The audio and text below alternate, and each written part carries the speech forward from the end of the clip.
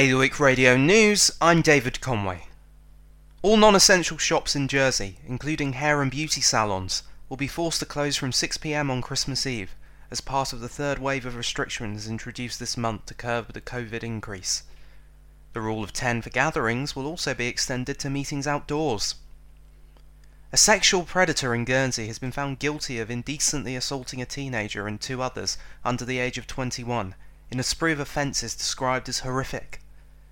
Jose Andrade was found guilty of 3 counts of indecent assault and threatening to kill one of the victims in the early hours of the 27th of June.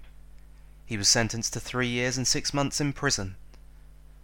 Pressure is mounting on Jersey's Chief Minister after Scrutiny published a deeply critical letter in which they expressed frustration at what they describe as mismanagement of the pandemic. Senator Christina Moore, the chief scrutineer, wrote to Senator John Lafondre yesterday on behalf of the Scrutiny Liaison Committee, which brings together the chairs of all 5 scrutiny panels, urging him to act immediately, decisively, and unambiguously. Almost the entirety of the first batch of coronavirus vaccines has been successfully administered in Guernsey, with over a third going to care home staff. 975 doses of the vaccine were received by the public health team earlier this month, shortly after it was approved for use in the United Kingdom. Of those, 968 were successfully administered.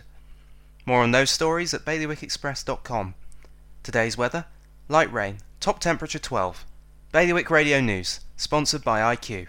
Surprise your loved ones with an extra special Christmas gift. The amazing new iPhone 12 family, HomePod Mini, Apple Watch SE and more from IQ, Liberty Wharf, Jersey and High Street, Guernsey. IQ, the home of extra special gifts.